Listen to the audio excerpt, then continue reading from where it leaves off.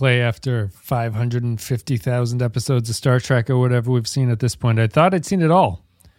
But then this party scene where these aliens just whip out their balls and start rubbing them in front of everybody, and Janeway's down there, crotch level.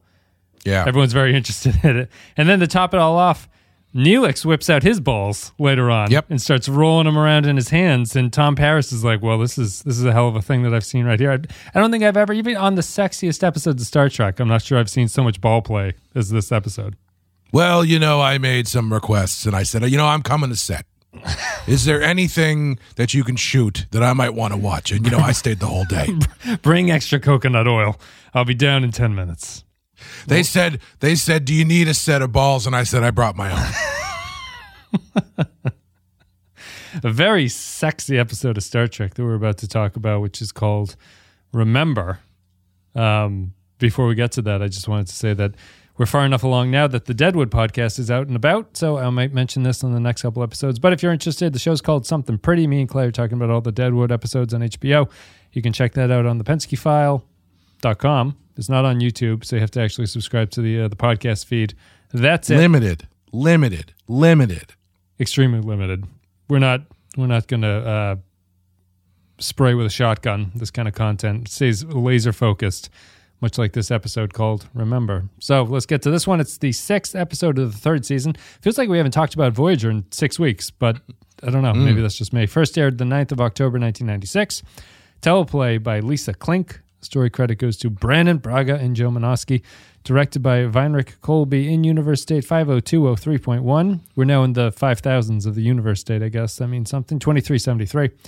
In Remember, B'Elanna Torres receives vivid dreams from an unknown passenger aboard Voyager.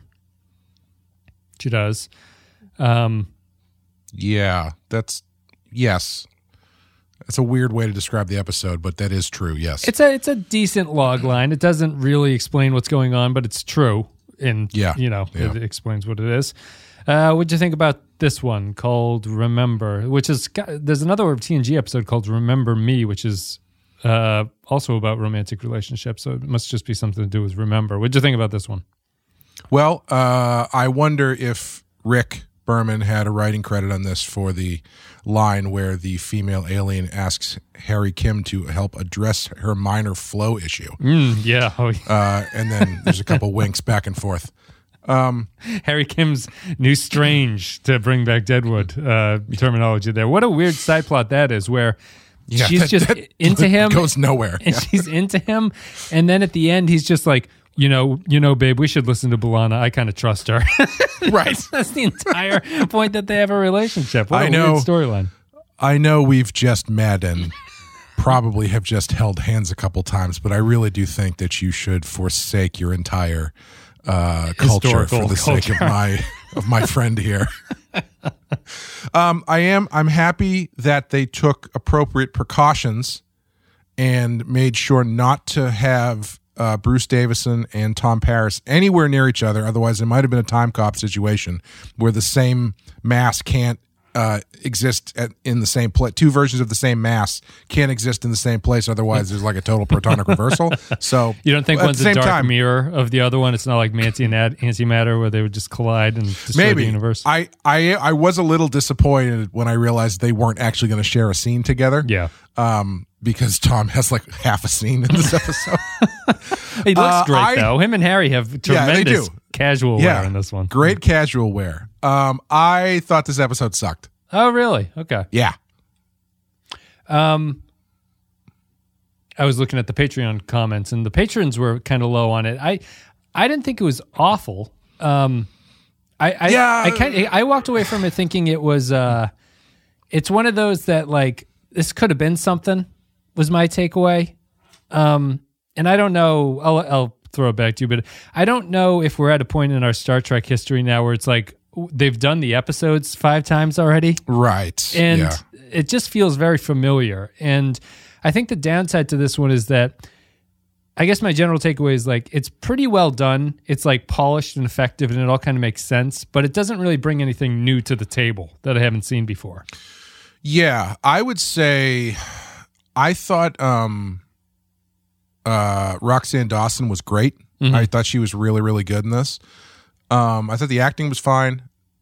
I just thought that this was like 4 different plots we've seen a million times just mushed together in like a kind of new way. Like this felt like cut rate Inner Light to me. It felt like this was the most Enterprise-y episode I can think of, because I feel like this is something Enterprise would do, where it's like it's a TNG script. Just to interrupt you, this was conceived during TNG, and they never produced it, and they dusted it off for Voyager. Yeah, that doesn't surprise me. Like I don't know. I agree. It's technically fine, but I just didn't find anything really interesting about it aside from her performance. You know, about 10 minutes in, I was like, oh, it's once they were like, oh, it's somebody's dreams. Like, okay, well, it's the old lady's dream she's having. Yeah. And then at the end, she tries to do the thing where the one thing I found fascinating, purely from a what the hell does nobody writing the show agree on anything standpoint, is how Janeway all of a sudden is like, there's no way we can possibly interfere with what's going on with these people. Janeway After makes that no episode, sense. like Janeway makes no sense in this show whatsoever. 2 episodes ago, where what the fuck did they do? They went like they completely blew up an entire ecosystem for something really dumb. I don't remember what it was. I felt like it feels like 3 months ago, but it was one of those things where the whole time we're talking about like, this is the dumbest reason they've ever broken the Prime Directive, or so. I can't remember exactly what it was. I can't either, unfortunately. Yeah, it's kind of fading together. But I know what you mean. I can't pin a philosophy to Janeway in this show. Right, yeah. She just she does whatever's necessary for the show to do. I found her decision to be interesting. Like I was like, oh yeah, okay, that feels like the interesting way to play this. Obviously, because you can't just have the rest of your season be the Voyager crew trying to doing a deep dive into Inarian or whatever they're called, history. Yeah. To see when the statute runs out on sending people to another planet or cooking them alive. I don't know, but I thought like that the ending was the most interesting way to play it. But I just found myself thinking like, this doesn't feel in line with anything that she's done up to this point, Janeway, or maybe just not in line with the last time that she was faced with a problem like this, because they do just kind of flip-flop her all the time, which is very frustrating. I don't think she makes a good argument, really. Like, to not tell them? I don't... I mean, it's like, I think it's... They do write it purposefully... anti-interventionist to like the nth degree, where very TNG-y. Like that's a Picard standpoint, yeah. Right. But I can understand why they wouldn't want to open that Pandora's box. I mean, they have no jurisdiction. Like what is this going to do? Is anybody going to believe them if they tried to? Mm-hmm. And like this is the place where Janeway, she doesn't make this argument. I was kind of wishing she would, but this is the place where Janeway being like, listen, I appreciate what you're talking about and I agree with you, but this isn't our fight and we got to get home, baby. We got to keep trucking forward. We don't have time. We don't have time to stop and deal with every thing we run into on the way home, even though, they have no problem spending 6 weeks at a time doing other bullshit. But I don't know. It all felt really hollow to me. Like it felt like that Enterprise episode where Archer has the visions of the destroyed city or whatever. Right. Is that the one where he turns into the slug monster? Yeah, is that? Or he turns into like a caveman or something?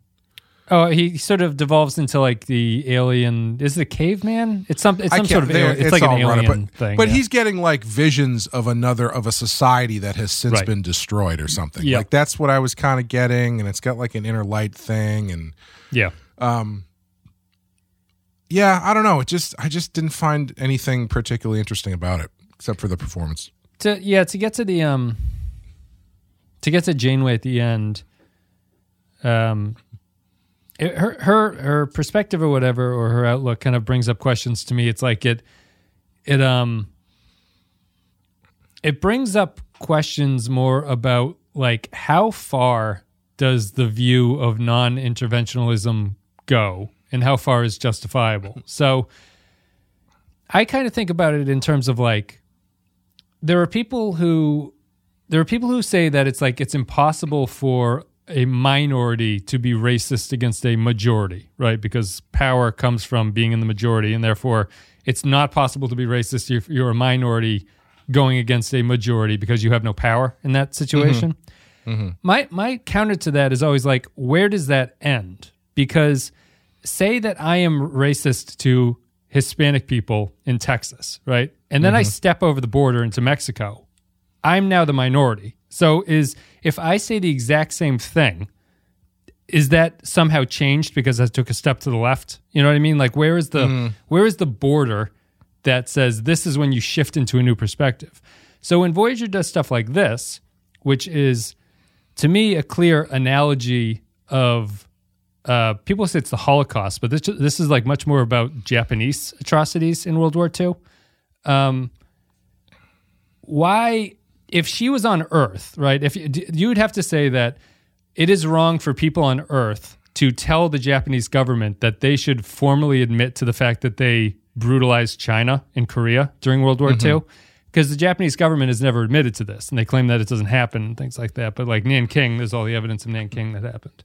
So to hold Janeway's point of view, I would have to say I can't tell the Japanese what to do in this situation because she's just as far removed from Earth with these aliens as I am from Japan. But that doesn't make any sense to me. You can clearly tell them what you did is wrong and you should know about it and we can talk about it.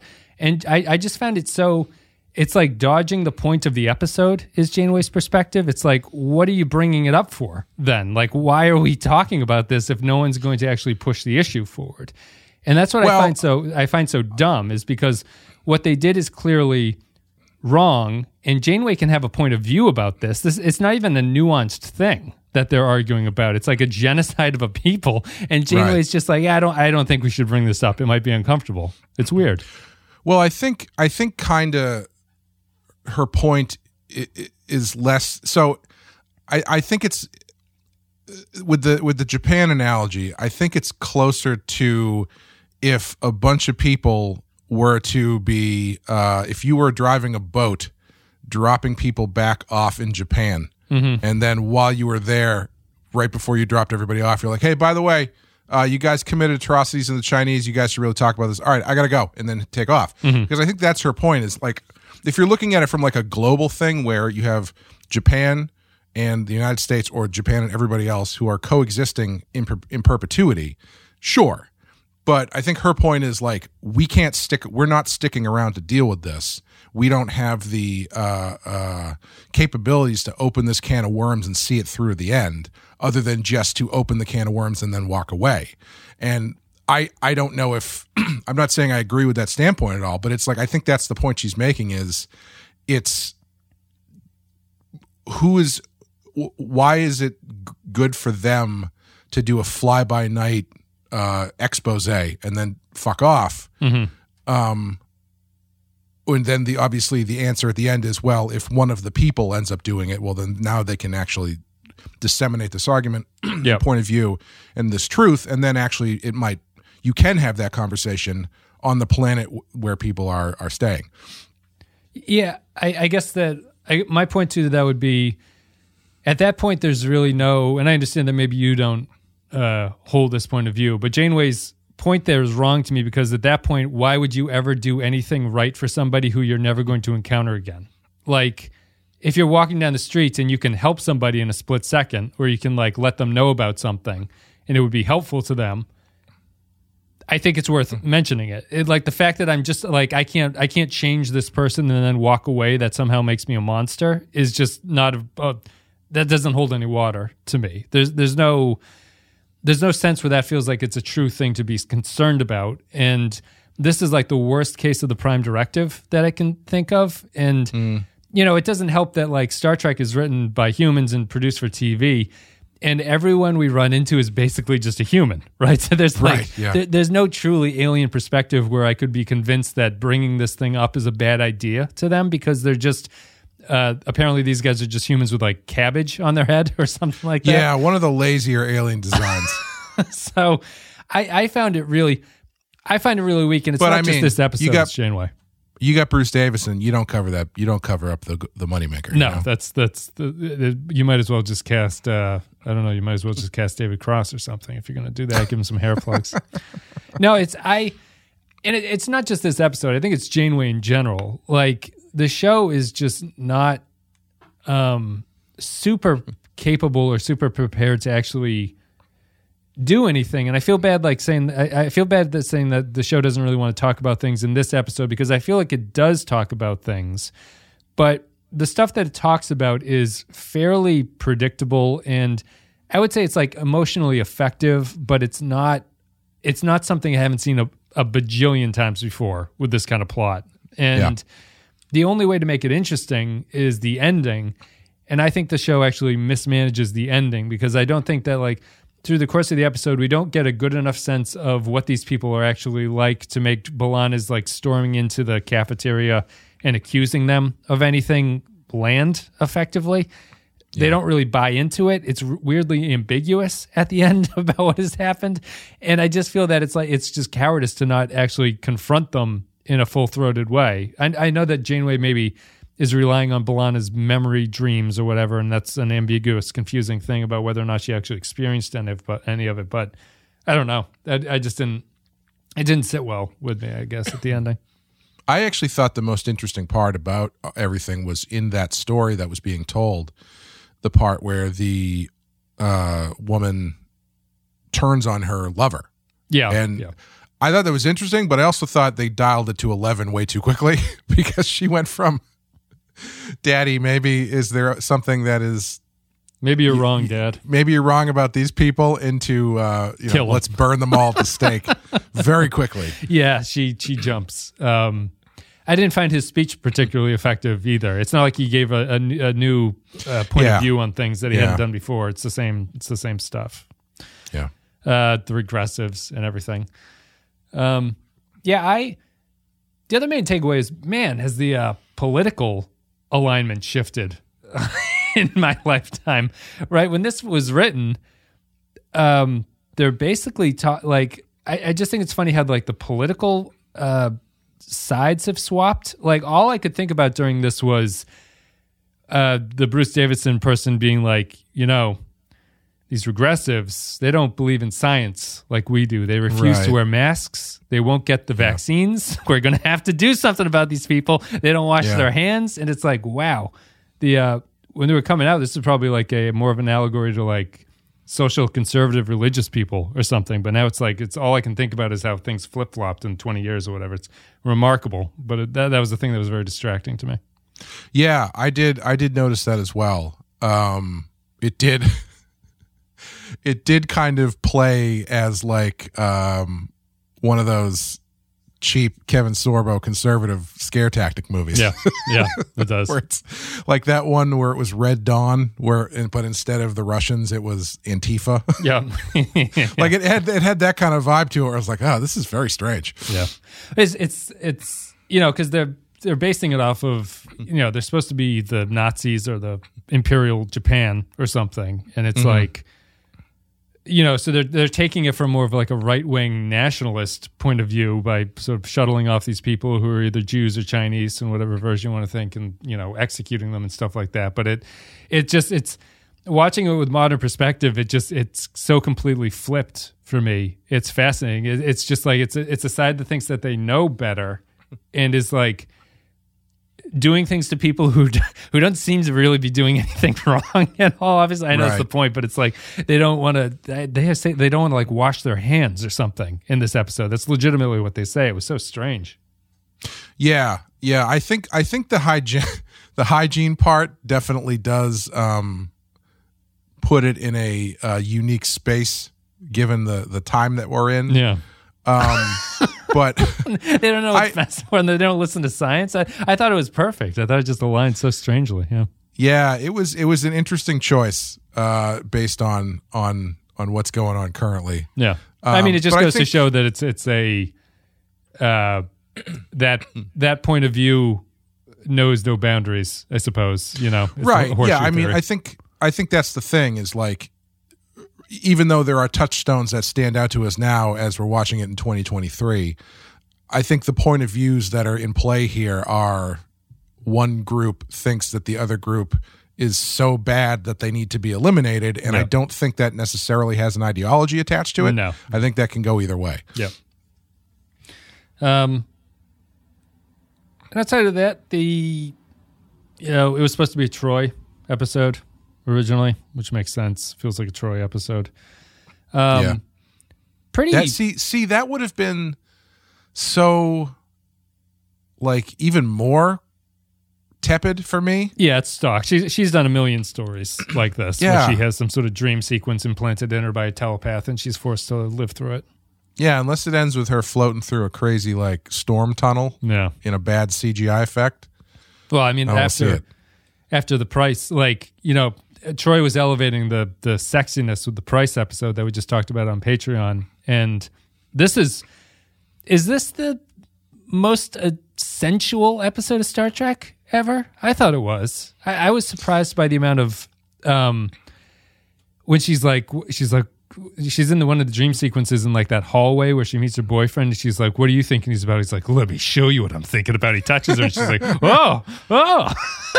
Yeah, I mean, dirty. there's a pretty extended sequence where B'Elanna essentially not so subtly describes her sex dream to Chakotay. Chakotay. What I really liked about that scene too is after he kind of prods her for the details, and she's Nice. kind of gives him the details about what's going on. He's like, "So should I report you for sleeping in?" Like, very seriously, and she's like, "What?" And then he kind of backs off. I thought that was a good take. A runner that I never really noticed how prominent it is in Star Trek is when your boss comes into your bedroom to tell you you're late for work. Happens all the time in this series. It's very funny. Yeah, Chakotay wants to know the details. I guess they were supposed to be implied that those two are Maquis or whatever. I guess they would know each other, but they're apparently close enough where they can talk about their sex dreams with each other. They were kind of playing that too, like there was something going on there, and That's a callback. That's a callback to that episode. It was, yeah. We're losing our minds. I can't remember the episode titles anymore. All just running together. Yeah, that's Voyager's thing. I thought that the dream stuff in this could have been worse. It was pretty generic, but for the amount of adult quote unquote content in it, I thought the show handled itself pretty well. I thought that I believe that Roxanne Dawson and that guy that plays her boyfriend in this one felt like they had chemistry together for what it needs to be, and I thought that was fairly effective. I just thought all the talk about sneaking into people's bedrooms when you were younger and stuff, it just felt like there was an approach to the sexiness that was very un-Star Trek-y. Like, I thought that did a good job, and it wasn't embarrassing in the way that sometimes the show can get, and so I appreciated all that stuff. It was fairly generic, and I saw everything that was happening. As soon as she gets the image of her boyfriend who's burnt, it's like, okay, they're going to kill this guy. And that's how it's going to go down. So outside of that, it was, for as predictable as it was, I thought that all that was fine. Yeah. It was fine, I guess. It was just it wasn't really giving me anything new from a story like this. No. But again, I thought Roxanne Dawson was really good. She was in almost every scene of the show. Yeah. And she was very good. I did like made fun of it at the start, but I did like Neelix hosting a party for the people for some reason. Yes. I thought that was kind of cute, or feels appropriate for him finally. Yeah, it feels appropriate for Voyager too. Like they would have nothing better to do than do something like that. So I thought that was all good. The aliens were fine. Their makeup and design choices kind of stupid looking, but they're mostly, they're fine for what they are. Even the blind one.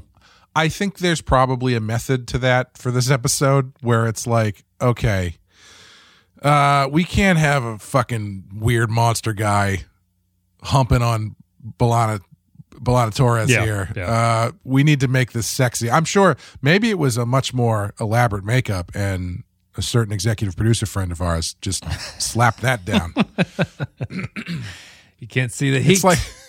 Have you ever heard that story about when they were making Avatar, when they were getting in the all the production artwork and concept designs for what the Na'vi look like? Mm-hmm. There's someone told the story of one of the first designs of the Na'vi. I forget Zoe Saldana's character, but like the main Na'vi woman came in, and it was more monstrous. Yeah. And Cameron goes, "Look at this. No one wants to fuck this. You have to make it look like people want to fuck her." Yeah. Yep. That's how you sell those toys. That's how you. Yes. That's how you All do those it. No, it's amazing Avatar toys, It's true. like sticks and rocks. Yeah, I mean, it's funny. Like it's that's so central to everything, and it's kind of it's somewhat, at least in some way that I'm trying to think about it. Like it ties into Chakotay and B'Elanna talking about their sex dreams, right? And I think that was kind of interesting, just because in real life you don't really talk about your sex dreams, right? But in Star Trek, the characters are extremely comfortable talking about it. And I just thought that was kind of interesting. It's like in real life, it's like, I think the only, like, it would just be like me and Amy would sometimes tell you, like, you wake up and you have to laugh because of how stupid your dreams were, and you tell each other. But no one, I don't feel like it's common pop conversation to have or something. But for some reason in Star Trek, where sexuality is so repressed and buttoned up, they're very open about talking about their sex dreams with each other. It was just a weird conflict, or not a conflict, like a weird sort of mashup of things. I think it makes sense that it's with her. Like I think that kind of thing is very dependent on the other person that you're talking to. Like her telling that to Chakotay makes sense to me, but like if she was walking to work with Harry and Harry's like, "What happened in your dream?" and she's like, "Well, I was wearing a ball gag." And he'd be like, "What?" She could tell Tom Paris. She could tell Neelix. No, the doctor. Tom Paris would want to know, but I don't think she would tell him. She should have. Well, and maybe that's is B'Elanna the right character for this episode? Because as opposed to the other women, as opposed to Tom Paris. Oh, as opposed to Tom Paris. No, it's like it kind of got me thinking, like, I guess maybe they're doing this because B'Elanna is supposed to be the passionate one. Like, that's her character setup. And maybe that's what it is. But it also got me thinking, like, I wonder if this show wishes they could just redo B'Elanna's backstory at this point. Like, her half Klingon, half human thing isn't really working for me. It doesn't bring enough to the table to be interesting, because she's not super aggressive like a Klingon. She's not outrageously over the top. And if the best you can do is that she's passionate about her sex dreams with other characters, it's like, I wonder if they want to redo her design, her backstory. Yeah, I was just wondering, would this story actually be more interesting if it was Janeway? Because then you have Janeway directly having to address this new information. And then Janeway has to make the decision, well, we can't interfere with this. Like, is that more interesting? I don't know. I can't really decide. Well, to me what it does is that it's tough because we don't know what Janeway is, right? But like, B'Elanna's bringing it up seems to be the argument of passion over rationale, which is what I guess the show is saying that Janeway is being. She's being like a rational person, not bringing it up. Yeah. And B'Elanna's being the passionate one who has to do it. It might just seem even more self-contradictory of Janeway to have both perspectives in her head. I don't know. I'm so down on Janeway's arguments in this show. Well, I mean, as far as Janeway's argument goes, I don't necessarily think that's supposed to be an argument that you're supposed to be happy with. Yeah. You mean they're not telling them things? Yeah, because I mean, isn't that kind of what you get into in real life with this stuff, where it's like, well, somebody needs to talk about this. Like, well, we just can't bring that up. I mean, you just don't talk about that. And it always feels stupid because it's like, it's something you should talk about. And so I don't know if I don't think Janeway's argument there is supposed to be the right one. Right. Well, then I feel like it's a needless impediment to a story being told. Like, it just don't get Janeway involved at all then. You know, just I feel that her sticking her thumb on the scale there is it's kind of a pointless debate that the show is having, because it's saying that like we're gonna solve the bigger problem by just not having any characters talk about it, but it also doesn't really change anything to have her say that. So B'Elanna still has her little conversation with the other alien character at the very end and implies what's going on. I feel like you could avoid Janeway and just have more of the story revolve around B'Elanna being conflicted about bringing it up. I don't like the way that Janeway stands in the way. But why would she need to be conflicted about bringing it up? And she shouldn't. That's sort of I guess that's a larger problem I have with what exactly is the conflict here of being brought up. Like, yeah, you know, so if you're equating them with the Nazis, are like. And that's why it's the Japanese thing, because Germany has bent over backwards to acknowledge itself, right? So if Right. you went up to Germans and were like, accept what you did in the Holocaust, they would say we have and we still do to this day. Like Germany is very open about it. The thing that makes it Japanese is that the Japanese aren't open to accepting that this happened.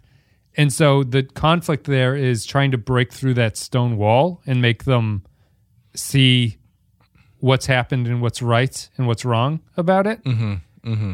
So the episode in real life historical context is saying that it's wrong to remind the Japanese of what they did. And I don't agree with that, really. That's my point. But is that what the episode is saying, or is that just what Janeway is saying? Well, what Janeway is saying doesn't necessarily mean that's what the episode is saying. I don't think that... I think that it's hedging the right thing to do. Like, so what's the if that were the case, I would be more inclined to believe it if there was a compromise being made here besides just we don't want awkward conversation, right? Like, yeah. if they were somehow had a technology, these aliens had a technology that cut off 10 years off their trip, right? Yeah. Janeway doesn't want to do it because she doesn't want to offend them. That's a believable circumstance that I can see Janeway's position there. All Janeway wants to do is we don't want the last 5 minutes of this car ride to be awkward, so we're not going to say anything to them. Yes. Yeah. I think that's what's missing from her argument is it doesn't benefit her. There's no benefit she gets from not bringing it up. Agreed. Yeah. If there was some sort of, like you said, something that hangs in the balance diplomatically, that if they were to blow this up, then that would be a big problem. Then I think there's a little bit more beef there. Yeah. But just saying that we're not going to bring this up for the sake of decorum, not the best move by the captain of your ship. And that's all my point that's why it feels like she's standing in the way, because her point has no real good story reason to exist at all. It's just it's a minor roadblock to B'Elanna. Yeah, I think they try to couch it a bit in futility. Yeah. Because it's just one person who's saying this stuff. Her rationale is that it's memories from a woman who died that she believes to be murdered, even though there's no evidence that she was murdered. She's not a woman from their planet. She has no concept of what's going on outside of this dreamscape that she's apparently been locked into, which sounds kind of crazy to begin with. Yeah. So I think there's a more futility built into it. Maybe they should have had Janeway say more of that, where it's like, even if we did go down there and tell the people what was going on, why would they believe you? Yeah. What good is it to do to start a commotion like that when there's little to no chance that you're going to be believed? Which is why I think, obviously, that's why she passes it on to someone who might be believed. Yes. Yeah. I guess that would come down to, like, I'm totally fine with that being Janeway's thing. Like, if Janeway's thing was, because what you're saying that she's doing there, which is that there's no point in doing this, feels very against the ideals of Star Trek in a way that a lot of the fans of this franchise enjoy, which is that, like, it's rare that you see a franchise that's exploring, like, the positive things and the things that should be done and the optimistic side of humanity and stuff like that. What Janeway does here is not that. And if Voyager was a show that was built around these are the sacrifices you have to make to get home, I would kind of be more sympathetic to her. Sure. The problem with Janeway is that she's, as you were saying, and as I was saying at the start, she's like all over the map on this stuff with every decision. So I can't even pin it to a characterization writing decision on her part. It's just that she occupies this space where if the plot needs her to zig, she does, and if it needs her to zag, she does that as well. And it's not satisfying. So I guess the argument there would be is it's just like it seems like it's against the ethos of the franchise, and it's also not an interesting decision for the character of Janeway to go this direction. They should have just pushed in on Janeway, and she says, "B'Elanna, delete the last log entry." And everyone stands there, have a beat, looking around her. She cuts to black right after that. Nothing happens. It's weird we're stuck on Janeway when B'Elanna Torres is the main cast member too. I don't feel like the show failed in that way. It's just I don't have much to say about B'Elanna. Why would you want to do anything to anger people who just through telepathy taught you how to shred on the guitar? That's true. Yeah. I'm not saying anything. No, maybe Janeway should have been holding that instrument to remind me that is where she's coming from with this. She's learned how to play this little device. Do I want to know what Yngwie Malmsteen's family did in the past 200 years? Not if I could shred like that by just hanging out with them for a couple minutes. The franchise is getting more explicit with the idea that telepathic invasions are a violation. Are you noticing that? It's the franchise is like aware because characters now vocalize it. He's like, "I'm sorry, I telepathically penetrated you there, Catherine. I didn't intend to. I wouldn't have done that." I actually like that. I like that scene because it's something that they as a people probably don't even think about. Right. And they're doing with someone who is not part of that species. It's very invasive. Yeah, it's being treated as more invasive than it ever was previous to this, I think. Before it was always treated as kind of a happy accident.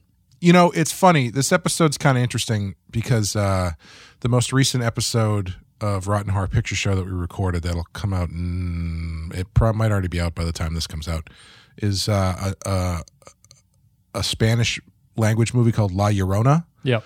Which is, it's about a general who was the head of Native Mayan massacre in Guatemala, being haunted by this ghost who's basically like a vengeance demon to take revenge in the name of the native people.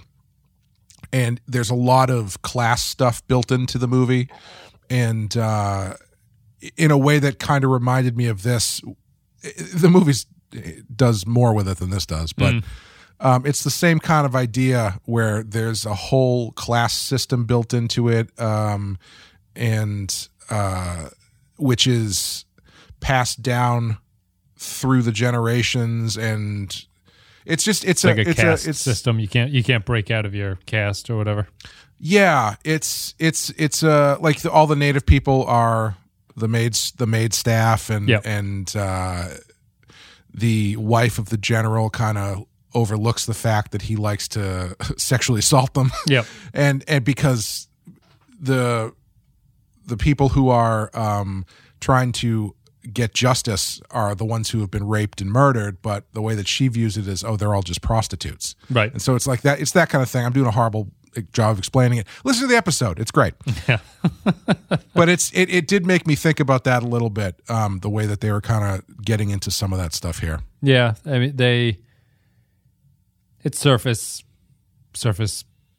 not dressing, but it's all very surface level is my main issue with it. I like the performance, as you're saying. I think that B'Elanna's good, or Roxanne Dawson is good.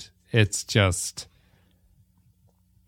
I feel not even in Star Trek. I've seen this story a million times, and they didn't particularly go anywhere novel with it that I was surprised by. It's too bad. Yeah, we'll go to Patreon thoughts then. Thanks everybody for supporting the show. Patreon.com/Lipinski File. If you want to support the show, a couple $1 a month will get you a sensual telepathic back rub from one of us. You also get extra podcasts as well, and you get early access to a whole bunch of stuff. There's a whole bunch of stuff up on the patreon.com/Lipinski File. So one of the rewards is you get to leave your thoughts about upcoming episodes, and we read them. And so here is The first comment that I will send to you, Clay.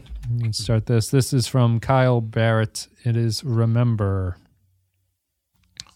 Remember. An erotic thriller that morphs into a Holocaust drama. What a boner killer. I feel sorry for B'Elanna that she considers incredibly tame, PG-rated missionary sex the most sensuous dream she's ever had. I was ready to mock this episode. I had pre-written my hack jokes about how ironically forgettable it is, but it honestly won me over by the end, and I thought it was emotionally effective. Some of the terminology, like regressives, is too generic, and I don't completely buy Karena's quick turn, but even in its weakest moments, the fantastic performances elevate the text, which is largely well written. The biggest surprise of this rewatch so far, 4 out of 5. Yeah. Is it missionary if the woman's on top? Is that still missionary? That's all. My only memory of this scene is B'Elanna on top of him on the bed, and it must come. They must call it reverse missionary or something like that. Maybe, I don't know. I don't know. Never seen that. Never seen that before. This I haven't read the literature. Welcome to our podcast about the Kama Sutra. We're on page 72. Kencito. Oh, that's where it goes. Kencito says, remember, Torres feels like absolutely the wrong character for this. Wouldn't Kes be better? There's an episode later on in Voyager which deals with similar issues but does a much better job of it. 2 out of 5. So that is interesting because I feel like the other argument you could make, so here obviously the reason they chose Torres is because of the passion angle. Fiery attitude. Yeah, but I guess you could also choose someone like Kes because she comes from a people who are persecuted, right? Yeah. Does she not? Yeah, they are. They've been they're hidden away by the caretakers, right, to protect them. Yeah, and the Kazon don't like them, right? Something like that. Yeah. Yeah, whatever. So like I could see that being a way to go. I don't know. I mean, Kes is the telepath too, right? True. Yep. Yeah. Have we not seen Voyager in 2 years? Why can I not remember anything on this fucking show? I think Kes has telepathic abilities. We haven't recorded an episode in like 2 or 3 weeks. 2 weeks, yeah. Okay. It's amazing how quickly it just leaves your mind. I've been thinking about mud and horses, and I know how much it costs to play Pharaoh across the street. Aren't they just such different shows? They really are. Yeah. It's like, yeah, it's and I don't know. I mean, Kes. Why would I want Kes to do this? What I want is a scene where Tuvok comes in to the sick bay and tells the doctor that he has to come see to these whores. You cocksucker! In this scene, Kes finds B'Elanna passed out in the middle of engineering. Right? Does that happen? Yeah, finds her. I think she's passed out on the way. I don't think she makes it to engineering. Oh, okay. It's like, why did no one help her? Why is Kes there, A, and why did no one help her, B? Why didn't anybody move Wild Bill out of the hallway when he fell asleep? That's true, too. Maybe they're more similar than I'm giving them credit for. Taxel Bear says, remember, why did they pick B'Elanna as the main character here? This is a theme, I guess. This would have been a prime opportunity for a Kes episode. Also, the dark theme is partially undermined by the aliens having model railway bushes wrapped around their heads. Yeah.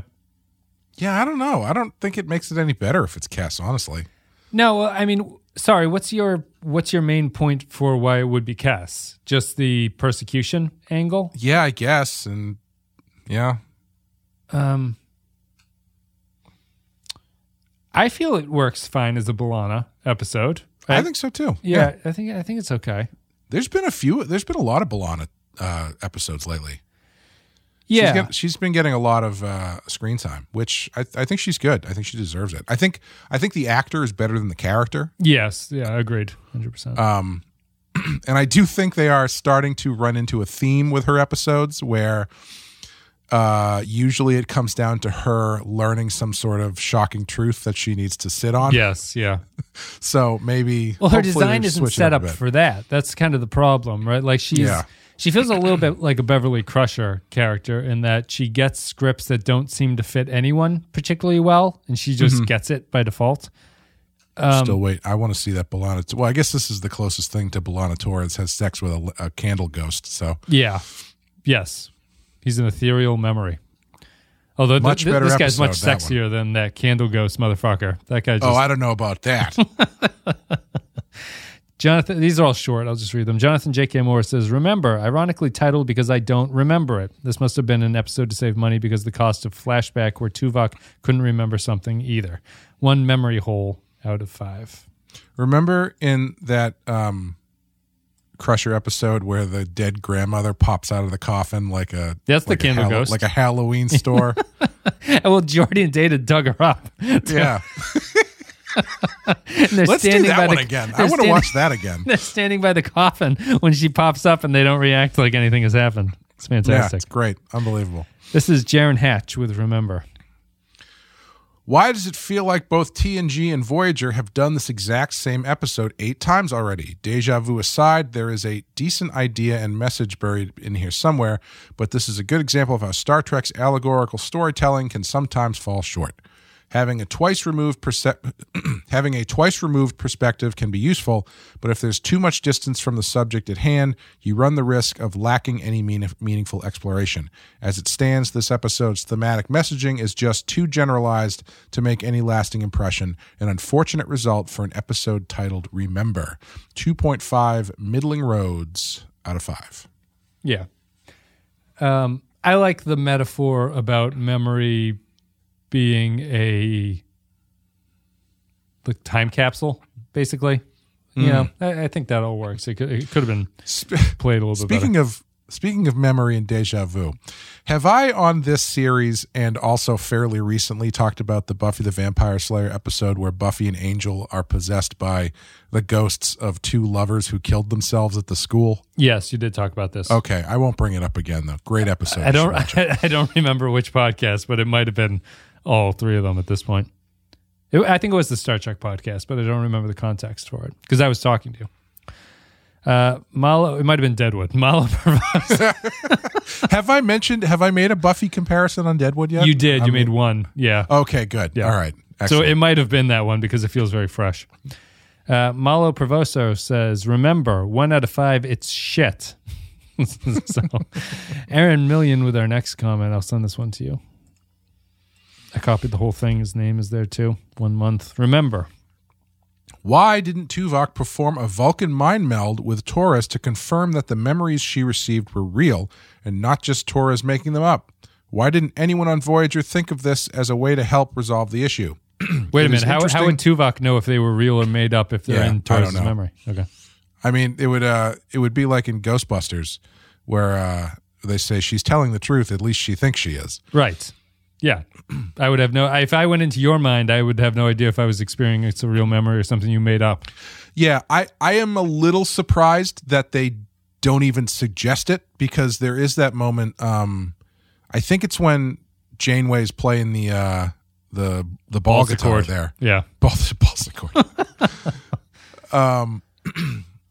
where Tuvok kind of once the guy explains what's going on, Tuvok kind of like perks up and he's like, "What are you doing?" Yeah. So I'm kind of surprised that he doesn't get involved at all. But I guess. Well, after he hears the guy's story, he goes, "That checks out." That's his other take when the older man explains, like, maybe you had some stray mental thoughts floating around and you sucked them up in your big head or whatever. Yeah. That sounds pretty cool. That's pretty cool to me, Captain. Excuse me. It is interesting to me how Star Trek has shown that Vulcans have this unique ability to confirm if someone is telling the truth, going all the way back to Dagger of the Mind in TOS. Yet we have episodes such as this one where that would come in really handy, and we have a Vulcan available to do it, but it is not mentioned. Also, has Harry Kim banging that one lady? Was Harry Kim banging that one lady in engineering? Just a weird episode overall. 2 bad memories out of 5. Mm-hmm. Harry Kim, you sly dog. I don't think, unless I'm missing some kind of canon thing, you can tell what someone saw, but you wouldn't be able to tell if they were making up the memory that they had, I guess. I don't know. Doesn't matter. There's I've been reading that book, House of Psychotic Women, that I was talking about in the content consumption. Yes. And they talk about, I believe it is, it's a Argento Giallo movie called Four Flies on Grey Velvet. And I'm going to ruin this for anyone who hasn't seen it, but the way that they catch the killer is they say they cite that science has started to determine, there's a theory that the last thing a human sees when they die is like permanently affixed to their eyeballs. Yes, I think I've seen that somewhere, yeah. Yeah, and so they look into the eyeballs of the dead person and they see the reflection of the person that killed him. And I don't know, I can't remember why I brought that up, but it seemed appropriate at the time. You get around that by killing people from behind, I suppose. There you go. Yeah. A lot of piano wire as they're sitting in their chair and you sneak up behind them. Changeling, remember, now I see Troy's purpose, because if she wasn't on board, you would have to confide all your sex dreams to Riker, and you know what he's likely to do with them. I like this episode. Nothing was really mishandled or dumb, and I liked the more ambiguous ending. I've only seen a few episodes of this show before these watch-alongs, but I do know for a fact that they do this plot better and worse in later seasons, so I give a Larry David pretty good. 4, do you remember the Genocide of September? Buddy dancing on graves out of 5. So wait, were they going to do this again? I guess so. He's not the first patron to suggest that, so I think it must come back. Cool. But they've already done it in the other shows too, so we're just going through. Everybody gets a inner light. You get an inner light. You get an inner light. I feel if I wasn't in a COVID brain frog from not wearing my mask, I would. I'd remember there must be a better Star Trek episode than Inner Light that I feel represents what they do in this better. Because she's not actually living the life. Well, she kind of is. Sort of. I guess that is similar, but it's like I feel that there's just a better name, but it can't come to me at this point. I don't know. This is Patrick Seba. I'm going to send you the poem because I can't read them.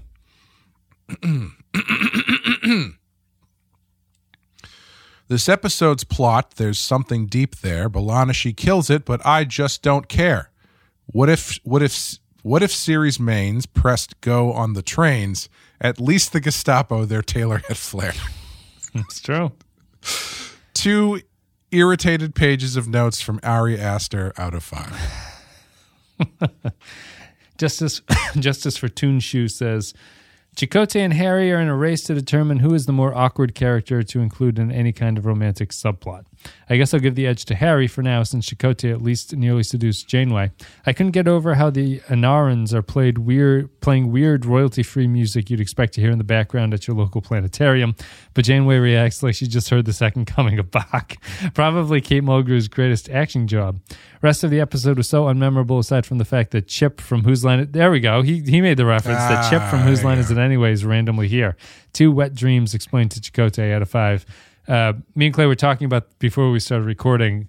We both thought we recognized that guy, but we did not recognize the boyfriend. And then we looked him up, and apparently he's on Whose Line Is It Anyway? So yeah, don't know. Also, they do that thing where the amazing music that is being played is just whatever music is being played for the episode on the same shitty synthesizer. Yes, yeah. And so it just does not sound particularly interesting. Matt Ross says, getting past the HR issue of just entering B'Elanna's room for being 20 minutes late and talking about her sex dream and pajama day in a mess hall while a guy strokes his ball. This was done better in Sarek and the other TNG psychic strife stories. This seems to be an attempt to put together a story presumably out of the Holocaust in Nazi Germany, but when the lead alien points out that it all could be a bad memory as well as the Prime Directive angle, the story falls flat. Hey, but we see Janeway in her casual white PJs, 2 headscarves out of 5. I even forgot that the guy tries to justify it as just like a not real memory, you know? Yeah. It's just another Janeway thing of like, why? Why are you introducing this possibility at this point? Yeah, I mean, it was a good try on his part to be like, well, I mean, there's a bunch of us in here, so who knows what you're remembering. Remember when Tuvok had that memory about the caveman dropping the girl off a cliff? It's exactly like that. It's a memory virus engram. Yeah. It all comes together. This is just a show about memory. Don't you remember when your lover mysteriously turned into a very stereotypical looking African native for a hot second? I can't wait for the Voyager episode where they pick up Guy Pearce and he's got tattoos all over his body, and we just have to go through all this. I'll send you this one, Poindexter G.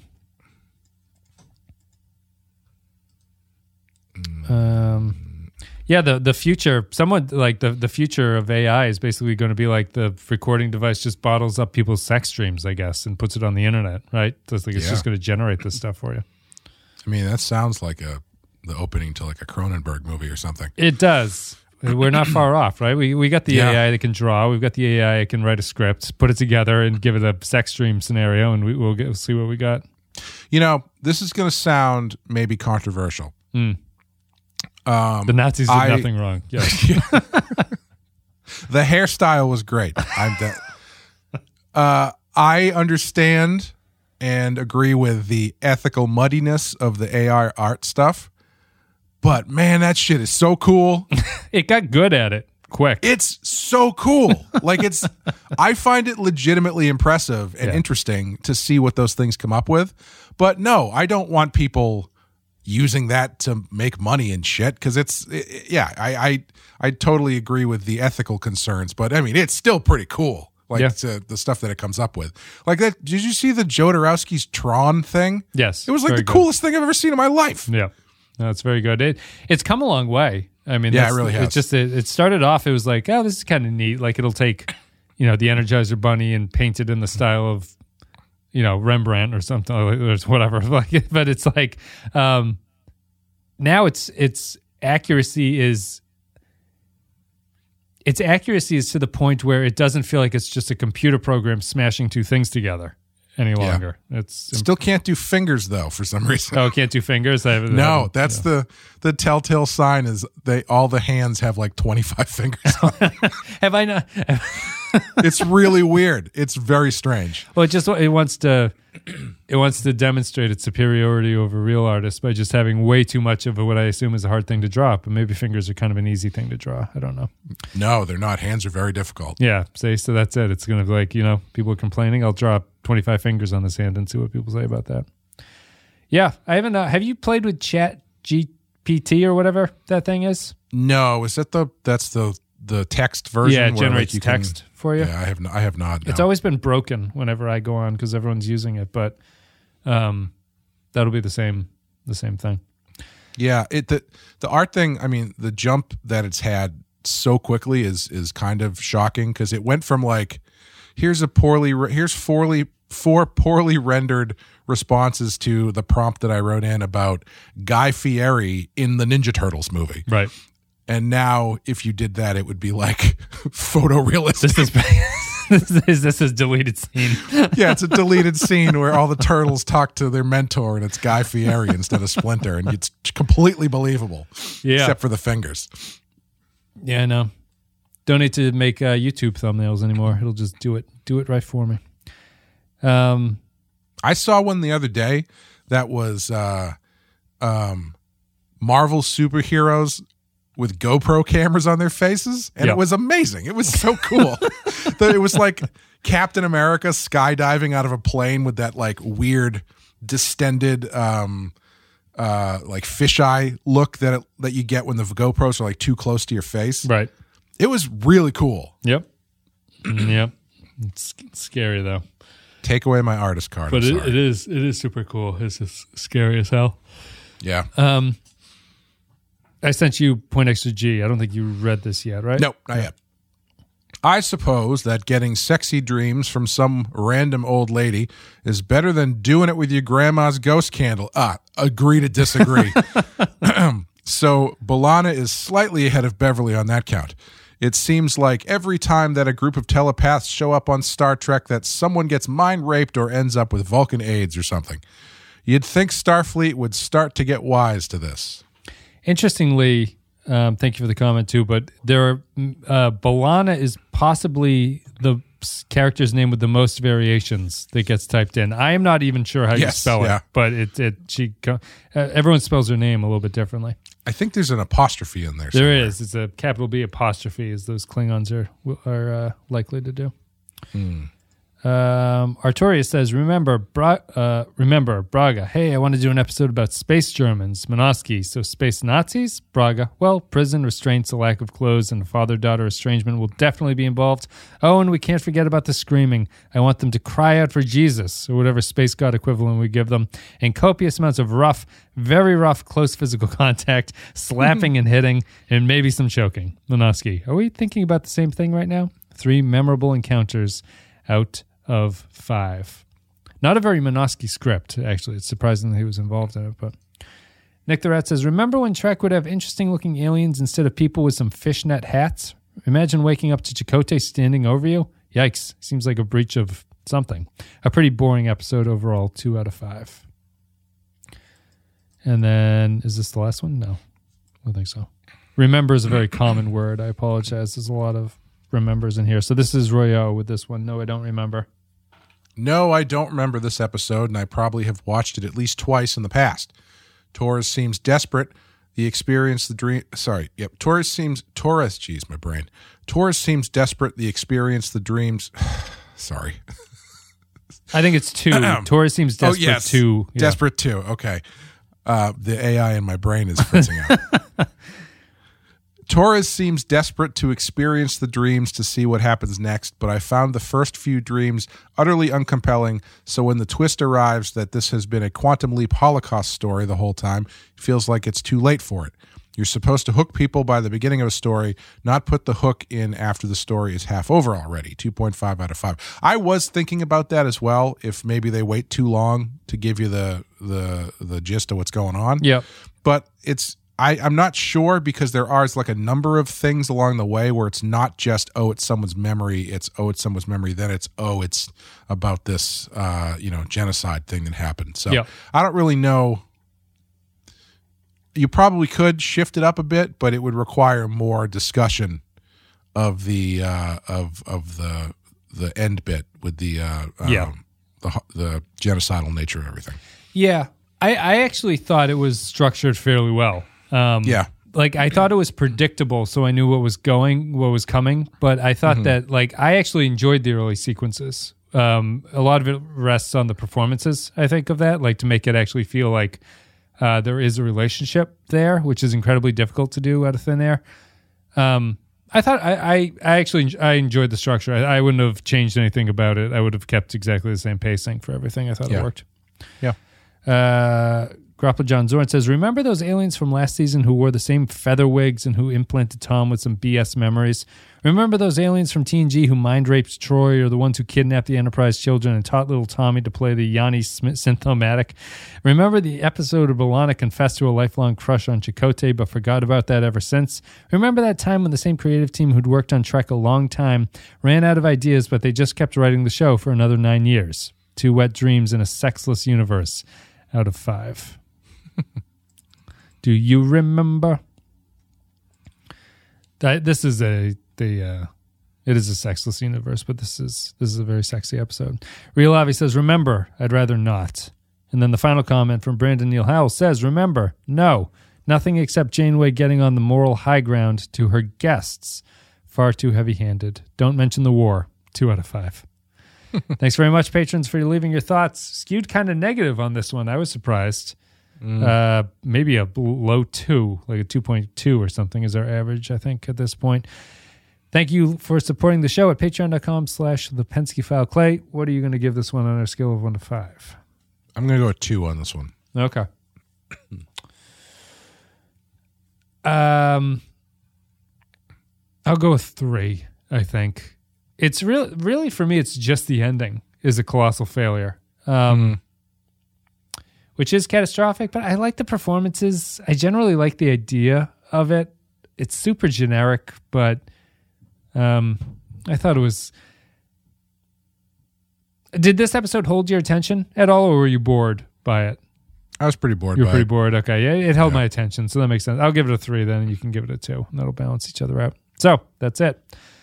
Thanks, everybody, for listening and supporting the show. Patreon.com/thepensky Clay. Do you have anything we want to say before we go?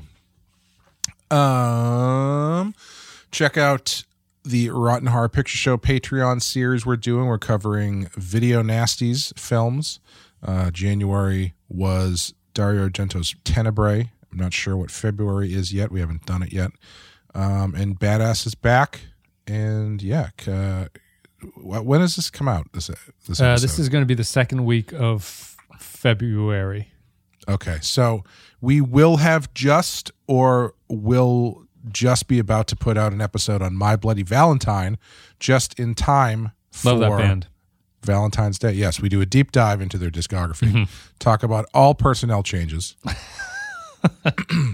including that one album where they tried to change their sound and nobody liked it. Yeah. I'm assuming that happens. It always happens. So. But yeah, check that out. Badass is back. We're talking about Batman Beyond Season 2, and that's it. I think I misappropriate My Bloody Valentine is supposed to be a really good band, right? I think so. Yeah, I always confuse them with some sort of like My Chemical Romance. Maybe that's what I always confuse them with early 2000s emo rock or something, and I don't think they are that at all. But is that not what they are? Because I actually don't know. They have a name that sounds like that's what they are. I think My Bloody Valentine is from the 80s, right? My Bloody Valentine. They were a rock band. Wow. 83 to what? 80, yeah. What? Yeah. Maybe they are emo. They have hair in their eyeballs. So 83 to 97. Never in a million years would I have guessed that. Yeah, 83 to 97, and then 2007 to the present. So maybe they came out with a new album in 2007. It must have been they came out with a new one in 2007, and since I had never heard of them before, thought they were probably new. Just folded it in with all that other stuff. Yeah, I think their first album was supposed to be really impressive, but yeah, I always confused them with just being from that era. Maybe they are just like a very early version of emo rock. Let me see, what is it? Characterized by dissonant guitar textures, androgynous vocals, and unorthodox production. Shoegaze. They're pioneers of shoegaze. Okay. Shoegaze? Yeah, that dream pop style. Is that like when you don't want to make a cake for people because of religious reasons? Yeah, shoegaze is you would call it indie rock, I think would be the way to describe it. Ethereal sounds and stuff like that. A lot of guitar feedback and distortion and things like that. Ah, gotcha. Never in a million years. I just assumed that they were in that. I must also have gotten them mixed up with my Chemical Romance. Yeah. All right, that's it. So this was a very long episode. I apologize. We are done. Listen to the Deadwood Podcast too. That's my last plug for that one. And we will be back with our next episode of Star Trek Voyager, which I think is called Sacred Ground. Let me click. Uh-oh. God damn it. Where is it? Hold on a second. They picked that name very quickly after the movie came out too. The movie came out in like 81. My Bloody Valentine? Yeah. They were right on it. They were aware. Apparently. The next one is Sacred Ground. It is Sacred Ground. It's like if I called my next band Jurassic World Dominion. Avatar 2. Yeah. Yes. Thanks, everybody, for listening. That would have been a great joke for the last 10 years if I had a band called Avatar 2. It's like how everybody used to say like something that's like their Chinese democracy, but you can't say that anymore because that album came out. And much like Cameron, your audience would just be like, I wish he was just a little bit more fuckable. Yes. Thanks, everybody, for work listening. on our look. Well, thanks, everybody. We will see you next time.